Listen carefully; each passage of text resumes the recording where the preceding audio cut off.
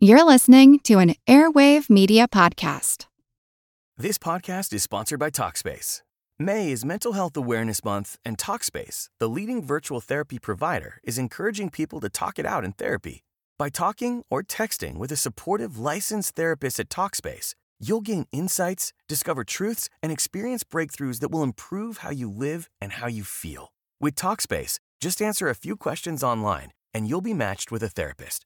And because you'll meet your therapist online, you don't have to take time off work or arrange childcare. You'll meet on your schedule, whenever you feel most at ease. Plus, Talkspace works with most major insurers, and most insured members only pay a $25 copay or less. No insurance? No problem. If you want to make progress toward a mentally healthier place, Talkspace is here for you. Now get $80 off your first month with promo code SPACE80 when you go to Talkspace.com. Match with a licensed therapist today at Talkspace.com. Save $80 with code SPACE80 at Talkspace.com. The world is filled with many questions, such as, did giants exist? What is junk DNA? Does it mean that you're trash? Do you ever wonder if aliens have underwater bases in our oceans, and that's why there are so many UFO sightings off the coasts of islands all over the world? How serious even is climate change, and when should we start building our rafts? Hello, everyone. You may recognize me as Gabby from the History of Everything podcast. And my name is Bruna, and you don't recognize me from anything yet. Together, we're two scientists who explore the answers to these questions and many, many more in our new podcast, Mystery of Everything, available everywhere you get your podcasts.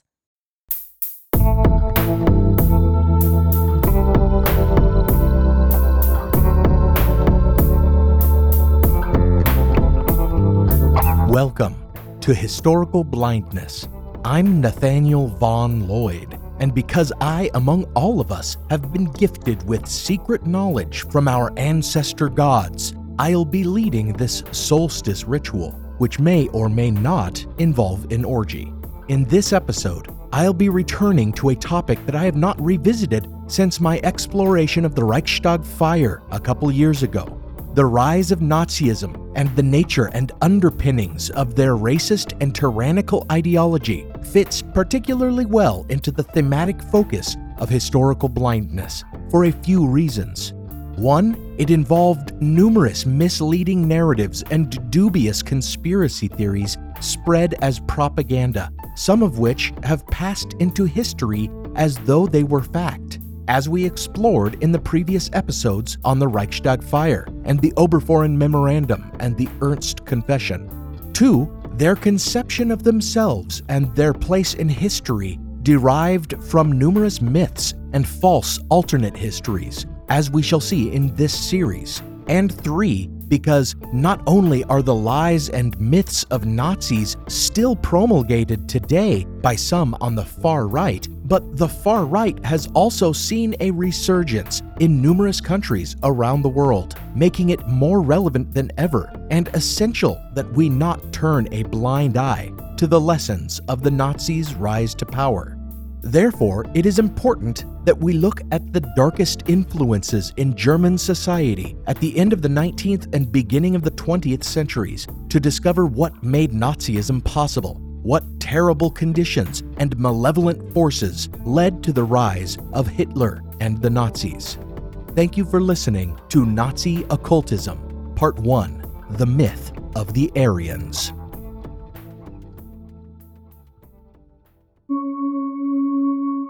At the outset, it must be clearly established that Nazi ideology and mythology are undeniably evil.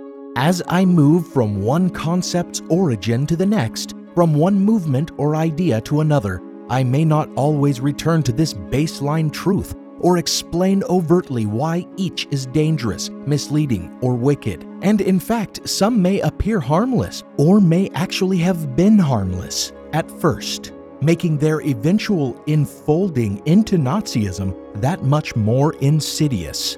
So at the beginning, I must clarify that every element contributing to the rise of Nazism must be looked back on with distaste and mistrust, and that I am in no way exploring them as valid notions or admirable schools of thought. Any who might listen to this and think, hey, they were onto something, turn off my podcast. You're missing my point. And you should re-examine your biases, your thought processes, and really your life. Nazis were, and are, deluded and despicable. Any doctrines of racial supremacy are pure evil, in part and overall. The question I intend to examine here, however, is the nature of Nazism's evil. Was it a distinctly human evil, the evil of men and their avarice and greed for power and domination? Certainly it was this, but was there some other spiritual or supernatural aspect to its evil? Nazis are remembered as devilish ghouls, and many are the religious people who will tell you they think Hitler and his lieutenants were possessed by demons. In everything from Indiana Jones to Captain America, Hollywood portrays the Nazis as seekers after ancient and supernatural power. But how accurate is this conception of Nazi occultism? It is a question that first requires a definition of its central term. The quote-unquote occult denotes the obscured or the hidden, and in this sense, Nazis were not occult at all. While they may have kept some of their most monstrous programs quiet, they made no attempts to hide the tenets or doctrines of their movement.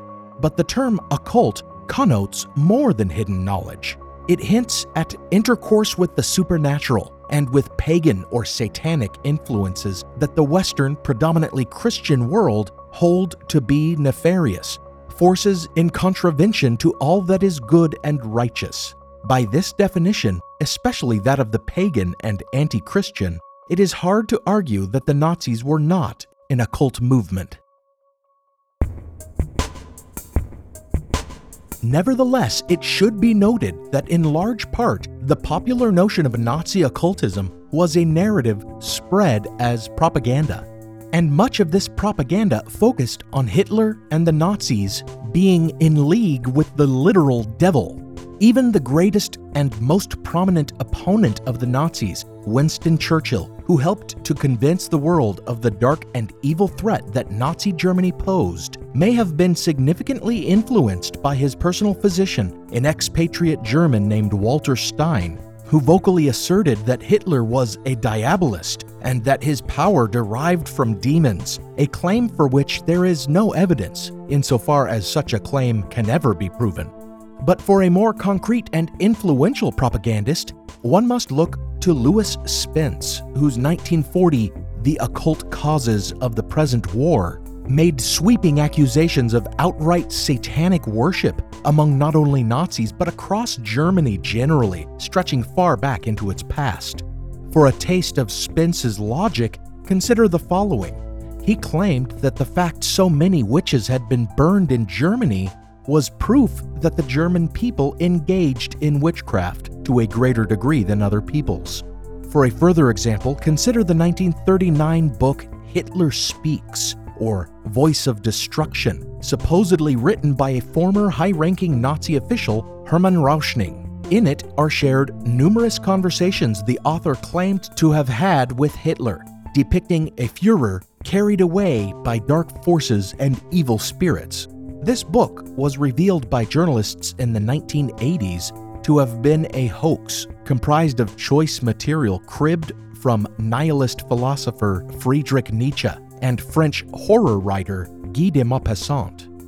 Further works that presented Hitler and his Nazis as being steeped in the supernatural came from figures who were sympathetic to their cause and bemoaned their defeat in the war, such as Savitri Devi, whose pseudo-historical and mystical biography of Hitler, Genghis Khan, and the pharaoh Akhenaten, called The Lightning and the Sun, represents the leaders of the Third Reich as demigods, and Hitler specifically as having been deified after his suicide. Or Chilean author Miguel Serrano, contemporary and acquaintance of Carl Gustav Jung and Hermann Hesse, who advocated a quote-unquote esoteric Hitlerism that blended Nazi ideals with Hindu religious traditions and a variety of conspiracy theories and science fiction. From there, popular culture takes up the torch, depicting the Nazis as demon-possessed, devil-worshipping, magic relic hoarders, UFO builders, hollow earth explorers, and moon colonizers. It's enough to make a level-headed researcher doubt any bizarre stories about them. but such stories abound, and many cannot be denied.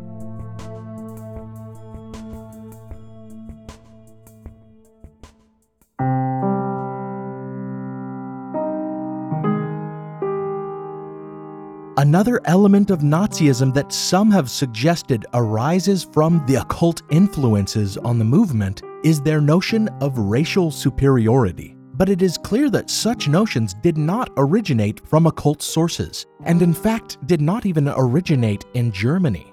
Rather, they originated in the fledgling science of anthropology, which engaged in a lot of what we recognize today as pseudoscience. Long before this, though, some Westerners turned to the Bible for explanations of race and skin tone variation. They relied on the passage in Genesis indicating that since Noah's son Ham refused to avert his eyes when his father was naked and drunk, Ham's son Canaan would be cursed to serve his brethren. This biblical story was misinterpreted and twisted in the mid-16th century to provide a justification for racism and slavery, the curse on Canaan becoming a curse on all Ham's descendants, and coming to include a darkness of skin as well as a fate of servitude, none of which was really supported in the original scripture.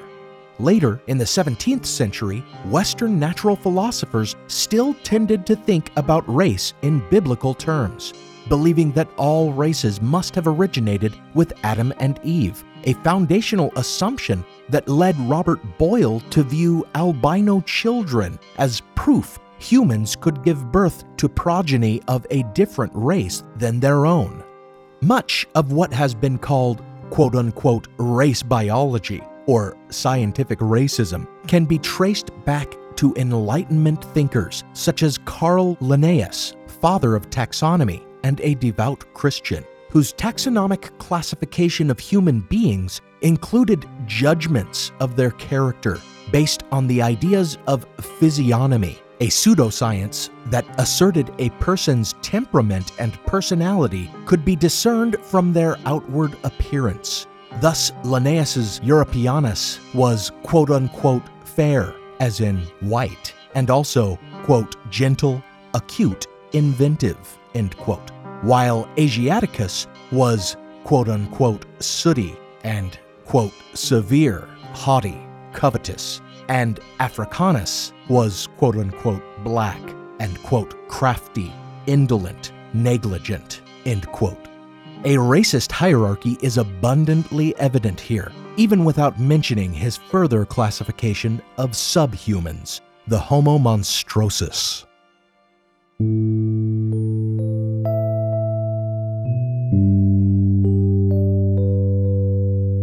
The particular brand of pseudoscientific racism that would eventually be folded into the Nazi worldview may have originated among Germans, as it began to take definite form when the German philosopher Christoph Meiners, who coined the early race classifications of Caucasian and Mongolian, believed in the racial superiority of Germans based on their, quote, whitest, most blooming, and most delicate skin, end quote. But his race classifications were taken and run with by others, like Georges Cuvier, French zoologist and naturalist, whose work in paleontology caused him to be revered by the sea serpent killer Richard Owen, whom I spoke so much about in my recent installments. Cuvier would add to Meiners' classification a third, Ethiopian, sometimes called Negroid, to encompass those of darker skins, whom Cuvier believed, quote, always remained in the most complete state of barbarism, end quote. In order to bolster the claims of racial character and superiority already held by anthropologists, data collected through the pseudoscientific practice of craniometry or skull measurement was used to supposedly prove that races originating from the Caucasus region were better formed and more intelligent. Likewise, among the subclassifications of the Caucasoid, the Aryan, the Semitic, and the Hamitic, craniometrists declared the Aryan or Indo-European to be of a superior stock. But Aryan did not always mean white Northern European, or Nordic as the Germans came to think of it. Originally, it applied to the speakers of most major European languages and those in northern India, Iran, and Central Asia. But German linguists and philologists like Max Müller conflated linguistic relationships with racial relationships, and thus was born the myth of a people calling themselves Aryan who came from some mysterious and mythical northern homeland and migrated into India, Iran, and Europe. This myth found perhaps its most influential supporter in French Count Arthur de Gobineau, whose essay on the inequality of the races suggested that the most superior of races are those whose blood has been least degraded from its Aryan purity. For this was a quote-unquote master race, a term that originally meant the race from which others derived, as in the term master key, but which came to be taken as a term indicating the race's natural right to dominate those inferior to it. Despite the fact that de Gobineau actually thought the English, with their insular country, to be the closest to pure Aryan blood, his ideas became very popular in Germany. This can be attributed to his friendship with the composer Richard Wagner, who publicized Gobineau's ideas through a newsletter published specifically for visitors to the world-famous Bayreuth Festival, which celebrates Wagner's operas. Now for a brief intermission.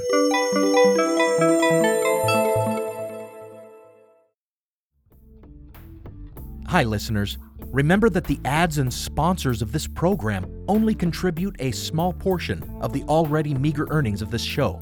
If you'd like to contribute to this project and help me turn it into a viable enterprise, remember that you can pledge support on Patreon at patreon.com/historicalblindness. For as little as $1 a month, you get access to an ad-free stream of the show that also includes teasers and fully produced patron-exclusive bonus episodes. And at higher tiers, you can get early access to episodes and other perks. Become a patron of the show today and get the full story. This podcast is sponsored by Talkspace. May is Mental Health Awareness Month, and Talkspace, the leading virtual therapy provider, is encouraging people to talk it out in therapy. By talking or texting with a supportive, licensed therapist at Talkspace, you'll gain insights, discover truths, and experience breakthroughs that will improve how you live and how you feel. With Talkspace, just answer a few questions online, and you'll be matched with a therapist. And because you'll meet your therapist online, you don't have to take time off work or arrange childcare. You'll meet on your schedule, whenever you feel most at ease. Plus, Talkspace works with most major insurers, and most insured members only pay a $25 copay or less. No insurance? No problem. If you want to make progress toward a mentally healthier place, Talkspace is here for you. Now get $80 off your first month with promo code SPACE80 when you go to Talkspace.com. Match with a licensed therapist today at Talkspace.com. Save $80 with code SPACE80 at Talkspace.com. Everybody shush! William Shatner has something to say. Cat and Jethro, box of oddities. What do you do when the woman you love dies? Well, of course you dig her up and you live with her. Aww. The show examines weird things. There are plenty of old photographs from this time period of children out in the streets playing in and among the dead horse carcasses. Oh, I miss those days. Things used to be so much simpler. Cat and Jethro. Then there's the urine wheel, which sounds like a really bad game show. Thing done weird things. Cat and Jethro, box of oddities. That is really mysterious. Join Cat and Jethro Gilligan Toth for the strange, the bizarre, the unexpected, as they lift the lid and cautiously peer inside the Box of Oddities. The Webby Award-winning Box of Oddities podcast from Airwave Media. Now, back to the show.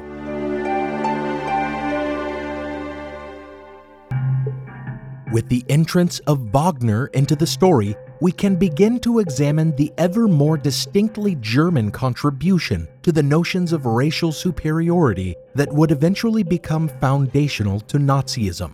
And we will see that we cannot claim there were no occult or pagan influences on this most evil aspect of Nazism. For to do so, one would have to ignore the influence of the Austro-Germanic quote-unquote New Age movement on this burgeoning ideology. Compared to the New Age movement of the 1980s by Bill Yin in one of my principal sources, Germany and Austria in the 1920s saw a great increase in interest in alternative theologies and mysticism, including Buddhist and Rosicrucian philosophies, Egyptian mythologies, and Kabbalistic practices. Among these, perhaps the greatest interest was shown to Germanic folklore and Nordic paganism, both of which had been popularized by the operatic works of Richard Wagner, who drew from mythologies contained in the medieval Icelandic Eddas, as well as the ancient Germanic epic poem, the Nibelunglied. In Wagner's masterpiece, The Ring of the Nibelung, German audiences became entranced by the age of the Nordic gods of Valhalla, as Wotan, whom we may today more popularly call Odin, seeks to regain a ring inscribed with magical runes that grants its bearer the power to rule the world. A fantasy world filled with giants and dwarfs, it may strike modern audiences as quite similar to Tolkien's Lord of the Rings, and with good reason, for certainly Wagner was a major influence on Tolkien. And just as Tolkien's works have fired the imaginations of entire generations, so Wagner's kindled a renewed interest in all things Nordic and pagan among many in Germany during the last half of the 19th century, such that some renounced their former Christian and Catholic beliefs to practice a new form of pagan worship they would call Wotanism, which they felt was more true to their ancient Germanic heritage.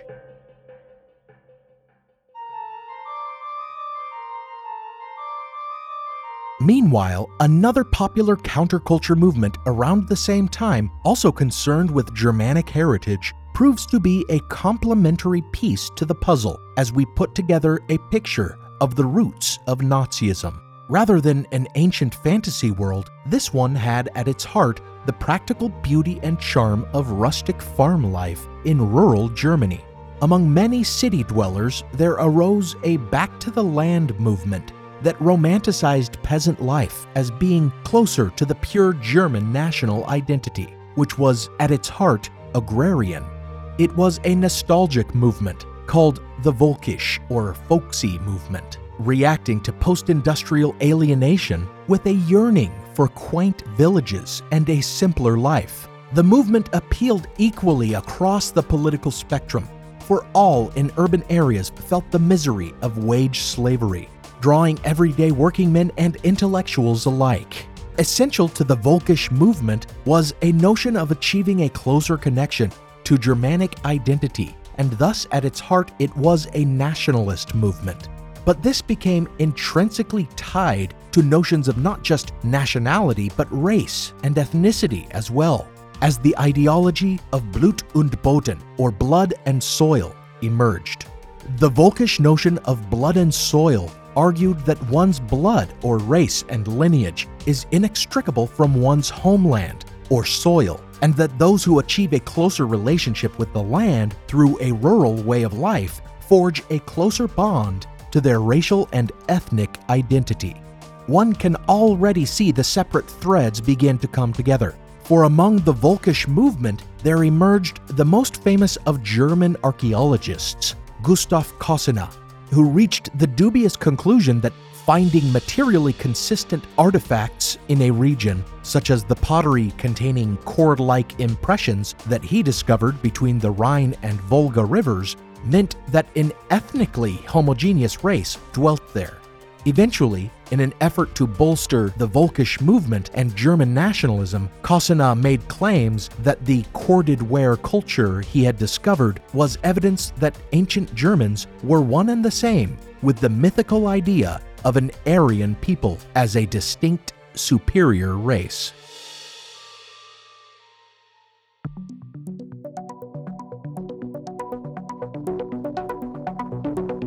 Thus, as two concurrent strains in society, The Austro-Germanic New Age was driven on one side by nationalist blood and soilers who believed their ancestral racial identity tied to the supreme and mysterious race of Aryans, and on the other by those who rejected Christianity to worship at the pagan altars of the old Nordic pantheon. And it would not take much of a stretch, then, to link the two, for the ever-evolving myth of the Aryan race indicated they had migrated from some mysterious northern homeland, which some identified with the mythical Hyperborea, or Ultima Thule, about which I'll have more to say later. From there, it's a mere skip to suggest that the Aryans were the gods of the Nordic pantheon, their homeland of Valhalla one and the same with the mysterious Aryan homeland, and therefore Germans were descended from the gods themselves. Into this roiling cauldron of mystical ideas about race and ancient wisdom came Madame Helena Blavatsky, a Russian woman who had traveled the world and gained fame with her claims to ancient knowledge and psychic abilities. For a fantastic exploration of Blavatsky and her claims, check out Sebastian Major's series on her in his podcast, Our Fake History. For our purposes here, suffice to say that she emerged from popular spiritualism, which saw mediums holding parlor room seances the world over, and rose to become the founder of her own philosophy, or religion, or many would say cult, which she called Theosophy, and which she established through her best-selling book, Isis Unveiled, a master key to the mysteries of ancient and modern science and theology, a volume widely considered to be plagiarized and patch-written from numerous mystical texts. In 1884, as many pseudo-religious groups and schools of philosophical thought vied for attention in the burgeoning Austro-German New Age, she established a branch of her Theosophical Society in Germany. Among the tenets of Theosophy was one idea that would prove to be particularly appealing to the Volkisch movement and its blood and soil philosophizers, that among the primeval races of humankind, there existed a hierarchy, at the very top of which was the quote-unquote root race, which she identified as Aryan, with all others being sub-races.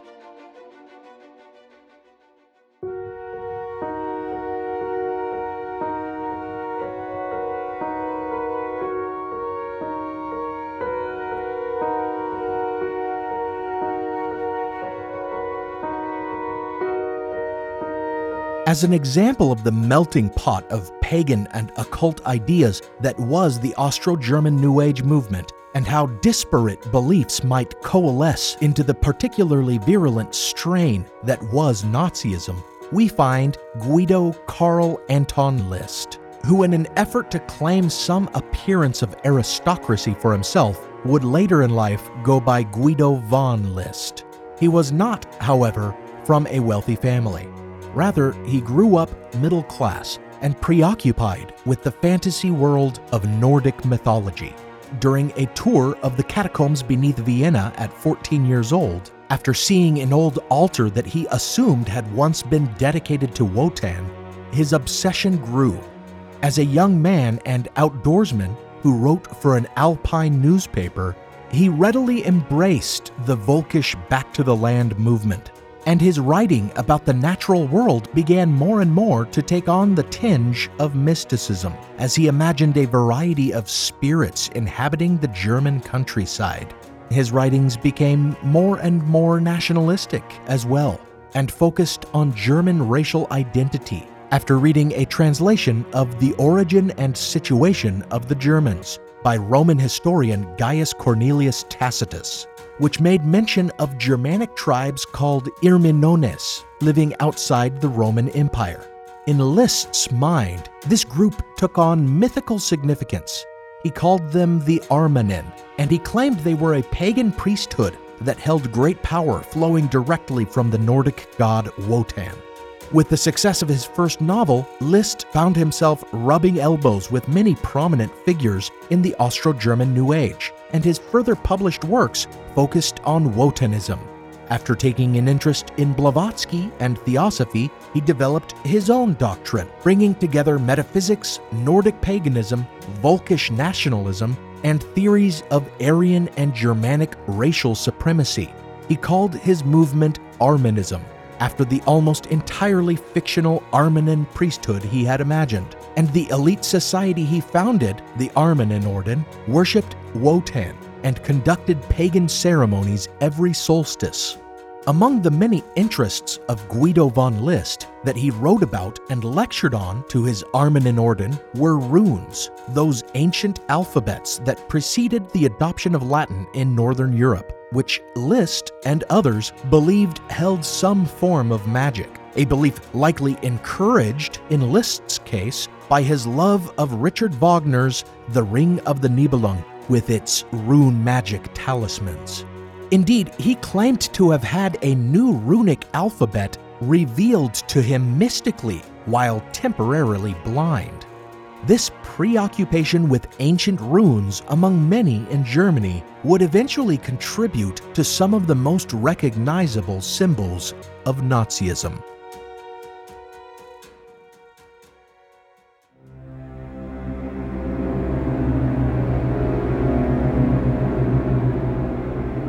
As with any successful movement, Guido von List's Armanen-Orden saw its imitators and offshoots. One imitation was the Germanen-Orden, which greatly admired von List and his writings, so this may almost be considered a satellite group.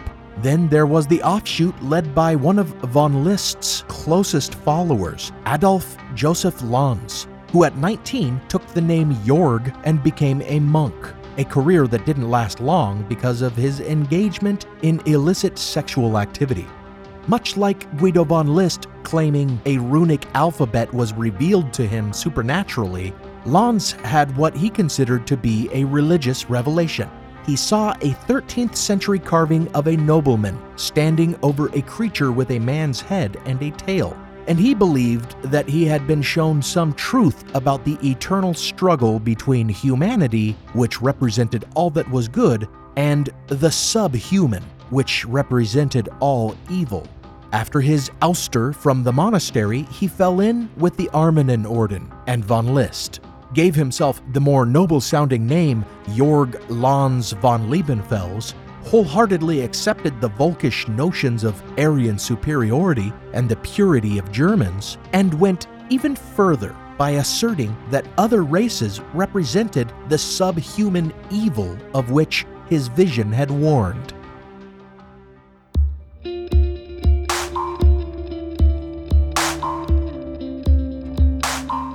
Lanz von Liebenfels wrote a bizarre book called Theozoology, or The Account of the Sodomite Apelings and the Divine Electron, which asserted that Aryans and their descendants were Theozoa, or God-men, while all others were Anthropozoa, descended from sodomy between the gods and apelings. From his work, he founded his own secret society, the Order of the New Templars, which took solstice celebrations to the next level by practicing orgies, at which they raised a flag with a particular runic symbol on it that Lanz von Liebenfels had chosen himself, the swastika.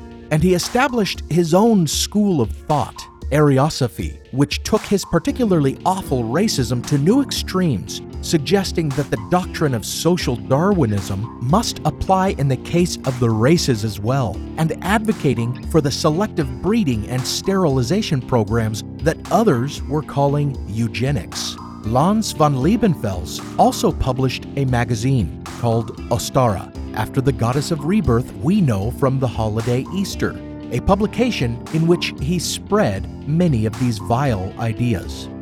One subscriber to Ostara, then a corporal in the German army and an art student in Vienna, was Adolf Hitler. Join me next time as I look at the rise of the Nazi Party and how these pagan and occult influences helped to shape it and lead it to its darkest places.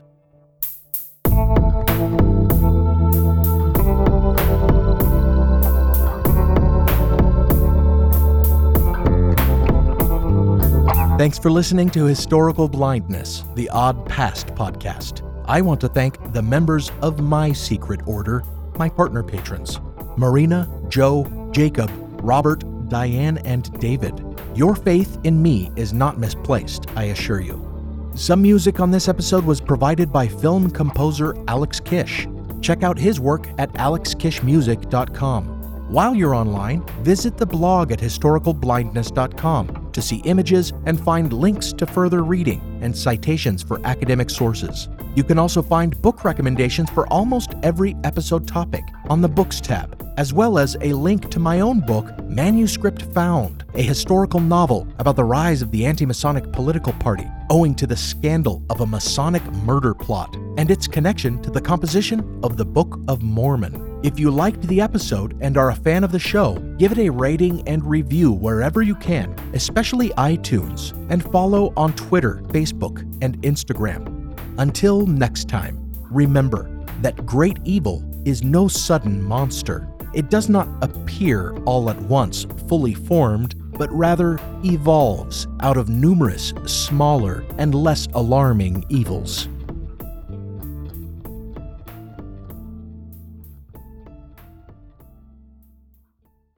This is the story of the one.